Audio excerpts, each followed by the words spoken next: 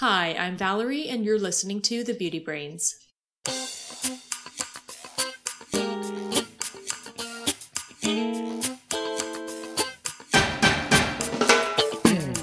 Welcome to The Beauty Brains, a show where real cosmetic chemists answer your beauty product questions and give you an insider's look at the cosmetics industry. This is episode 212.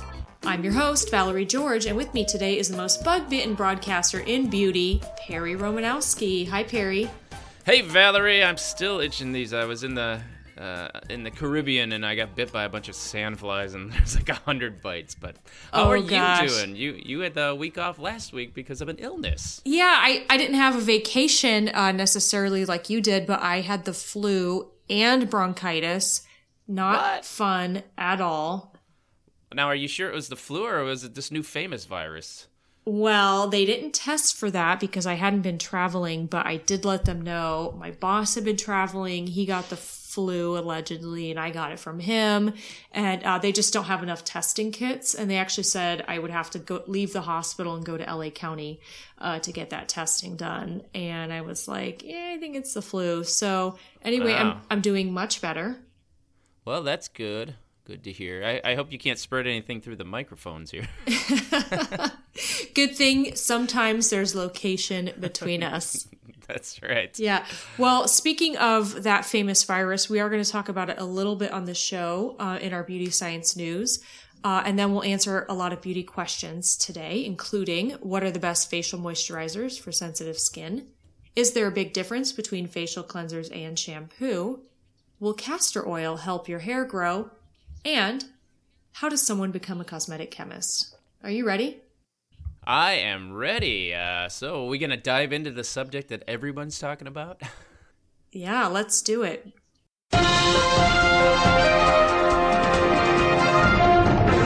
So I don't think anyone can turn on a news channel without hearing about the coronavirus. It seems to be everywhere. Even my wife says everybody at her company's talking about it, and all the people contacting me. This virus is really taking over a lot of bandwidth. Huh? And you can't even turn on a single beauty news channel without hearing about the coronavirus. And I do want to mention this article I saw in Cosmetics Business News because it does talk about just in general what the outlook is on the industry, because the beauty industry is a multi-billion-dollar industry, and this virus is having a huge financial impact on it, more so than just impacting the stock market. You would think on some level, here you hear people buying up like hand sanitizers and cleansers and things. So on some level, it's going to help in some areas, I suppose. It's just, I suppose people aren't going to use extra, right? I don't really know. It's hard to predict the future. Well, there's a couple things going on. So first of all, a lot of the supply chain within the cosmetics industry comes from overseas in Asia, and that is pretty much on lockdown. Not only are factories partially back to work, if they're even to work at all, we're going to continue to see packaging delays with packaging coming from China.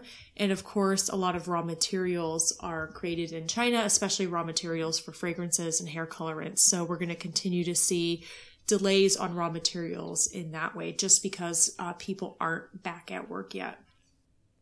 Yeah, that's really amazing that this could have that much of an effect, but it really is. Oh, yeah. L'Oreal has even said in this article, of course, that their in-store footprint has slowed down, but surprisingly, or maybe unsurprisingly, their e-commerce is still thriving as people are looking to online to buy their products instead of going to crowded places like malls and stuff like that.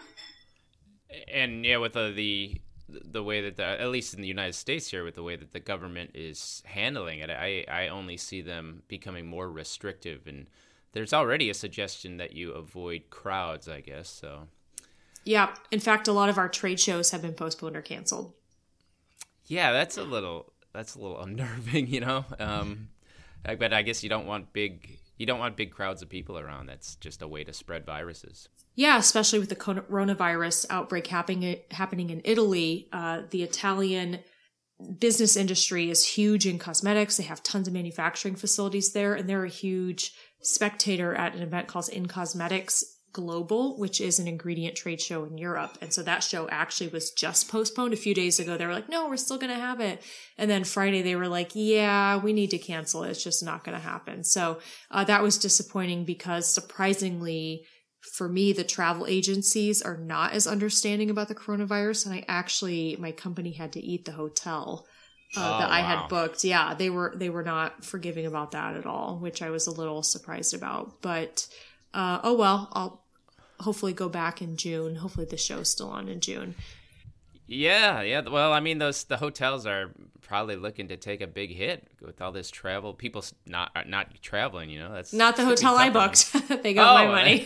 There you go. Yeah. Yeah. No, but it's just interesting. Another area that we don't think about. I have a friend who works for a large corporation, and they sell lipstick, and they're predicting a shortfall to the tune of multi-millions of dollars in lipstick sales. Guess why?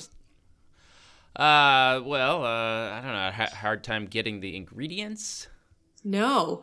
People are wearing face masks and they're going to use less lipstick. And if you're using less, you're consuming less. Therefore, you're buying less. So just in less repeat purchases, they're predicting that they're going to have a shortage in their business. Pretty interesting, huh? Yeah. Who even thought of that? Jeez. Yeah, not me. Anyway. Yeah. So this is really this virus is really affecting the beauty bottom line. You know what else I saw? I got contacted by a couple of reporters because everyone's asking about this hand sanitizer, this homemade hand sanitizer. Have you seen this? Oh yeah, I've seen a lot of people posting their own recipes, mostly with Tito's vodka, and Tito's is saying, no, you can't do that. We only have 40% alcohol. Don't use it. Also, that's kind of an expensive hand sanitizer, but who am I to say that? For sure. Well, apparently people are buying a lot of hand sanitizer because at least around my area, they're all kind of sold out. So they're having a hard time keeping it in stock, which I think is strange, really, because you know the best thing you can do is wash your hands with soap and water. I mean, if you have soap and water, hand sanitizers are not the thing you should be using. But I wanted to talk about this suggestion and these recipes going around online about whether you should make your own hand sanitizer. Like you were saying, there was a suggestion to use vodka and aloe vera gel, and then they also added essential oils for odor and tea tree oil for antibacteria. Oh yeah, all those natural properties of the essential oils. Right. But the bottom line is that these things don't work. I mean, they're not so easy to make. Now, if you want to make an effective hand sanitizer, you need at least a 60% alcohol concentration. And as you were saying, Tito's is 45% or something like that. 40. 40%. So you can't even make, even if you used just a glass of Tito's, that's not going to be suitable. But you could drink the Tito's and sanitize your gut. Yes, absolutely. And there are other things like Everclear. I looked. Everclear is like a 90% alcohol. You know, I suppose if you're going to go with something like that, there's that. But hand sanitizers are over-the-counter drugs. And I don't recommend anybody make their own over-the-counter drugs at home, just because there really is more to a hand sanitizer than just alcohol. You need those humectants in there that are going to hold the alcohol on your hands for at least a little bit longer to get that longer kill time. These things are just not simple to make. And this recipe that you've seen, I think it was either in Allure or Elle where I saw the recipe. This is just not a recommended recipe. The bottom line for me is that people should wash their hands with soap and water, and make sure you dry too. The drying part is important because what happens, soap and water, while it might not necessarily kill all viruses and all bacteria, it does help remove them from your hands, and the drying piece is about removing it from your hands too. And the important part to prevent infections is to remove things from your hands so you don't infect yourself. Yeah, I think you have an excellent link to a CDC, which is the Center for Disease Control, about hand washing. We could post that in the show notes. Yeah. I wonder if those people on that new podcast that you tipped me off will cover it. That's that This Podcast Will Kill You. Remember? Oh, such a great podcast. It's one of the favorite ones that I'm listening to, the Aarons. They're so wonderful just to talk about disease and how it's impacted human history and should you be worried about the disease today. And they actually do cover the coronavirus in episode 42. Oh, really? I'll have to go back and listen. I listened to a few of them, but they do a good job. Keep up the good work, makers of This Podcast Will Kill You. Yeah. Well, let's get to our beauty questions. Our first question comes from Helene on Instagram, and she asks, what are the best facial moisturizers for sensitive skin? Thanks. Love the podcast. And we love you for asking us a question. Sensitive skin is a lay term that people typically use to diagnose their own skin when it becomes easily irritated or people think it becomes irritated. Skin typically displays a reaction as a result of a reduced tolerance to environmental exposure, such as the sun or application of a cosmetic product. The challenge with using the terminology sensitive skin is that there isn't really a definition, and it's important you work with your dermatologist to identify which environmental factors are causing any redness, itchiness, dryness, rashes, or breakouts that you're experiencing. That being said, if your skin is reactive to cosmetic products, it's really important to pinpoint which type of ingredient is causing the sensitivity. We've mentioned on the podcast before that many fragrances, natural plant extracts, or certain preservatives can be irritating to the skin. And I don't want to forget the JAMA editorial that we talked about, where Drs. Rubin and Broad penned in 2019 to the world that dermatologists are seeing both irritant and allergic contact dermatitis and photosensitization from plant extracts and products. Always wary of those plant extracts on your skin. Exactly. It really does amaze me how many people suggest putting essential oils on your skin, and that just does not seem like a great idea to me. No, that's one of the worst things you can do. So if you think you have sensitive skin and you're interested in finding the right product for you, I would first recommend looking for a moisturizer without fragrance and without plant extracts. And I would avoid one with too many actives that can cause the skin to react. In this case, when you have sensitive skin, less is absolutely more. I would also recommend for you to read the book Beyond Soap by Dr. Sandy Scott-Nicky. She is a dermatologist out of Toronto, and she has a product elimination diet that can help you determine what your skin is reacting to, and she's found it to be pretty effective with her patients. They also have a podcast. I thought the book was excellent, and I think if you are interested in learning about dermatology and what types of ingredients can cause skin to react, I highly recommend this book. And if you're also in doubt with your own skin, I highly recommend contacting your dermatologist.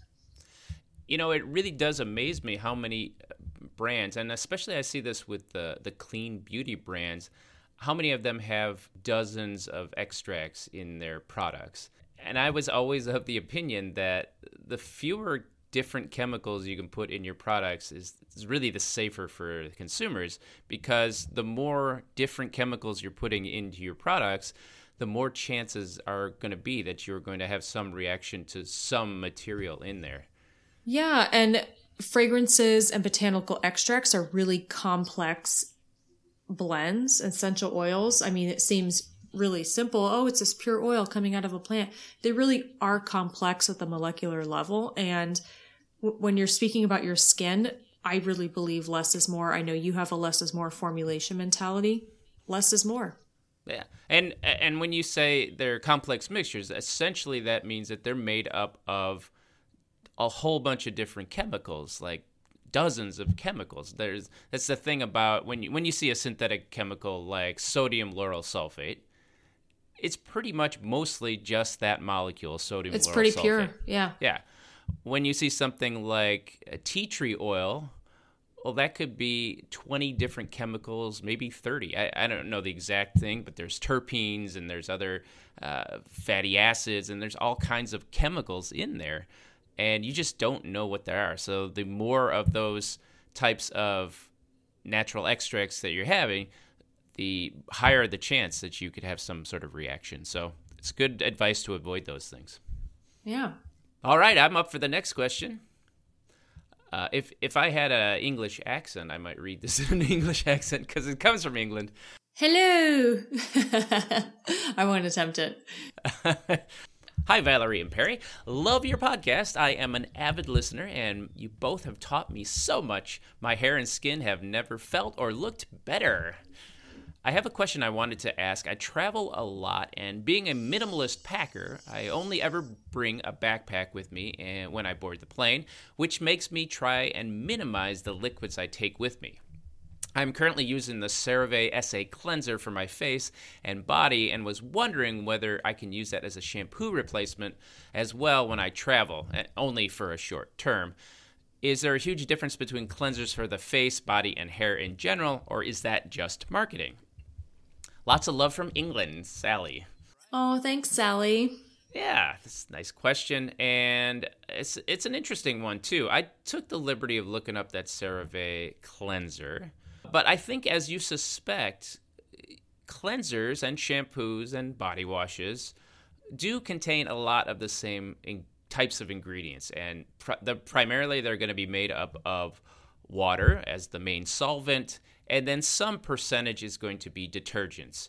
In the case of this CeraVe product, their main detergents are cocamidal propyl hydroxysultane and sodium lauryl sarcosinate. So they have those. They also have a few other secondary surfactants that are going to affect the foaming and the foaming feel. But as you suspected, this product is full of detergents in the same way that a shampoo is. So it's my estimation, based on these ingredients, that there really isn't that much of a problem if you're going to use it a few times for a shampoo. I'm just trying to look through here to see if there are any red flag ingredients for hair, and it doesn't really look like it's just, at the most you're going to probably have more than you really need. There's the hyaluronic acid that is probably just going to get washed away along with the cholesterol. There is a corn oil in the formula, so it might not clean your hair as well as you'd want a shampoo to. But when you're traveling and you're in a pinch, I wouldn't say that this is a terrible shampoo. It's certainly better than using bar soap. Yeah, I think, as Perry said, definitely if you're using it for a couple days, I think you can get away with it. Typically, when you formulate a product, if you're saying, hey, can I use this rinse-off product for leave-on, I would have a little more concern, because when you formulate a product for rinse-off, you can use certain things that you just wouldn't use in leave-on. But you're saying, hey, can I use this rinse-off product for my face and body on my hair?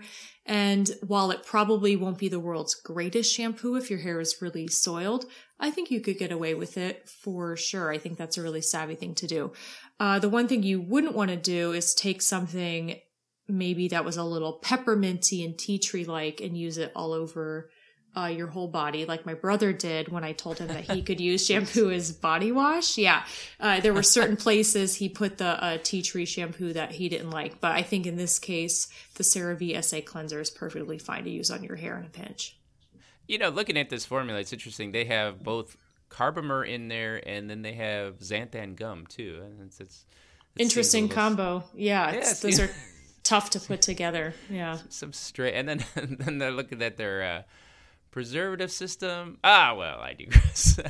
I think we've answered the question. Yeah. Our next question comes to us from Canada. Hello, Beauty Brains. I listen to you guys and love your podcast. I had a question about thinning hair and the power behind castor oil being able to thicken and grow hair. Is this scientifically proven? And if so, what does the research say? Lots of love from Vancouver, British Columbia. Wow. Yeah. People always want to know what can make my hair grow. I wish there was better answers. It is a common plight, and I wish there were better answers, because I know that when you have thicker, fuller looking hair, you have tons of confidence, and I wish I had an easy answer. Castor oil being able to thicken and grow hair is a common perception that I hear about often, and I haven't been able to find any merit behind it in peer-reviewed scientific publications whatsoever, at least in humans. There was one 2008 study in the Romanian pharmaceutical journal Pharmacia, which looked at the effect of lotions containing 35% and 40% castor oil on hair growth in rabbits. Yikes, animal testing. Oh, yeah.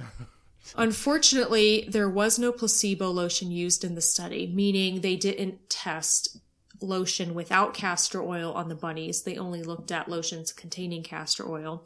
And the paper was full of grammatical errors. I'm not sure if it's a reliable publication, so I wouldn't rely on that paper at all. Yeah. Other than that, though, I didn't find any papers on hair growth. I did find lots of papers about castor oil and its derivatives and their ability to cause dermatitis on the skin. While this is more of a rare reaction, there are several publications in reputable journals with some perspective on its ability to cause reactions, specifically one under deodorants, others in lipsticks, etc., but nothing on hair growth. This seems to be an old claim, though. I remember us writing about it way back in, I think, like 2006 when we just first started the Beauty Brains. Is one of the first questions was asked about whether castor oil is going to make eyelashes grow longer. And even at that time, there was no evidence for that. So I wonder where this came from. Yeah, it's probably folklore or ancient tradition. That's how these things usually go. And we can post a link, by the way, to that 2006 blog article in the show notes. Now, I did find one paper that spoke about castor oil and hair on humans. But again, unfortunately, nothing to do with hair growth. It was how castor oil has been observed to cause the phenomenon of acute felting on hair.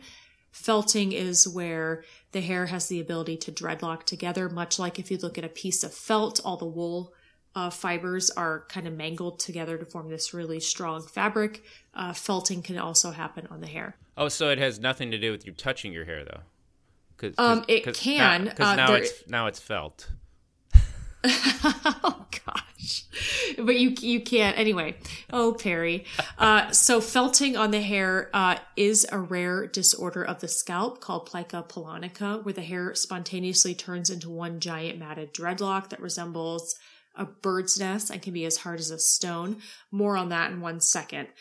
So otherwise, why wasn't I able to find any scientific literature about castor oil being able to regrow hair if this myth perpetuates that castor oil is great for hair growth, specifically of the eyelashes or eyebrows that we mostly read about? Well, it's been around for a while, yeah. Yeah, castor oil can be used as a laxative, but it's extracted from the seeds of the plant Ricinus communis. It's really rich in ricinoleic monounsaturated fatty acids, and it can act as a humectant and moisturizer. And if you've ever seen castor oil and you look at it, it's extremely viscous, meaning it's extremely thick. It's a very sticky oil, and it probably does offer a lot of shine to the hair. I have used castor oil in styling products and in conditioners before, but not at very high levels because a little sure does go a long way. Certain cultures do use castor oil to lubricate the hair shaft, much like argan oil or jojoba oil is purported to be used on hair in certain cultures. And I do know that when the hair is lubricated, you can have a reduction in breakage. And when you have a reduction in breakage, it gives the illusion that hair is growing. So maybe in that perspective, I can see why people think castor oil helps hair grow. You know, the castor oil must have been used for something. I remember watching cartoons in my youth, and they always had, like, it was a big deal, like kids would have to drink castor oil or something. So it must have been some health thing. It's a laxative, yeah. Oh. You can still get it at the store today in the laxative department. Oh, well, there you go. I don't recommend it unless you really need it. But going back to the acute felting incident on hair that I talked about, where that hair basically turned into one big dreadlock, I did find one scientific paper in the International Journal of Trichology in 2017, where they documented a case study on a woman who had this huge, basically bird's nest of a hair, where she had applied a mixture of castor oil and coconut to her hair, and instantaneously she got this big snarl and her hair had to be cut off. Really? Wow. Yeah. In certain hair conditions, I think you can have this perfect storm going on where you have damage on your hair fiber, maybe other debris or let's say soap scum on your hair fiber, and then you put castor oil on top of it, and you're ruffling your fibers over one another to work the castor oil into the hair. And castor oil is sticky, and then all of a sudden your fibers are crossing over one another and getting snarled, and then you have this big felted mess. And unfortunately, it's impossible to undo felted hair once you get it, you have to cut the hair off. And again, it's a very rare phenomenon. I think they said less than 20 cases were reported worldwide one year. And I will say that although it is rare, I did have one person on Instagram message me with a photograph of one of their guests, and the felting had occurred. Oh. And they were like, I don't know what happened. The hair just all of a sudden did that. And for that to happen, you really have to have this, I call it a perfect storm, but the hair has to be incredibly damaged. There has to be a product on the hair that when the hair rubs over one another, it just gets stuck. And when you're massaging the oil into your hair, you're just going to get this big felted mess. So I don't think a lot of people have to worry about that. I think castor oil is probably fine to put over your hair. I don't think it's going to help your hair grow. I would probably choose a less sticky oil personally if I were going to apply an oil on my hair to help reduce the breakage, which I think will help give you the perception of hair growth. And just to clarify, if you do experience felting, you shouldn't use your facial cleanser to clean your hair. No, you should use scissors, yeah. All right, looks like we got time for one more. This is an audio question. Ooh. Hi, Beauty Brains. My name is Melissa, and I am a huge fan of the show. I am an esthetician. I work specifically in acne treatment. Love my job. We have a private label product line, and we go through various labs depending on, what product we need. And we even have one lab we go through to help us formulate our own products. Now, oftentimes the chemist will say, you guys, your idea is crazy. I can't formulate that, which I always find very fun to hear about. But it got me thinking, what if I went back to school to become a cosmetic chemist and have that be sort of like my next evolution of my career? The only thing I'm a little scared of is the amount of schooling I need to do to get there.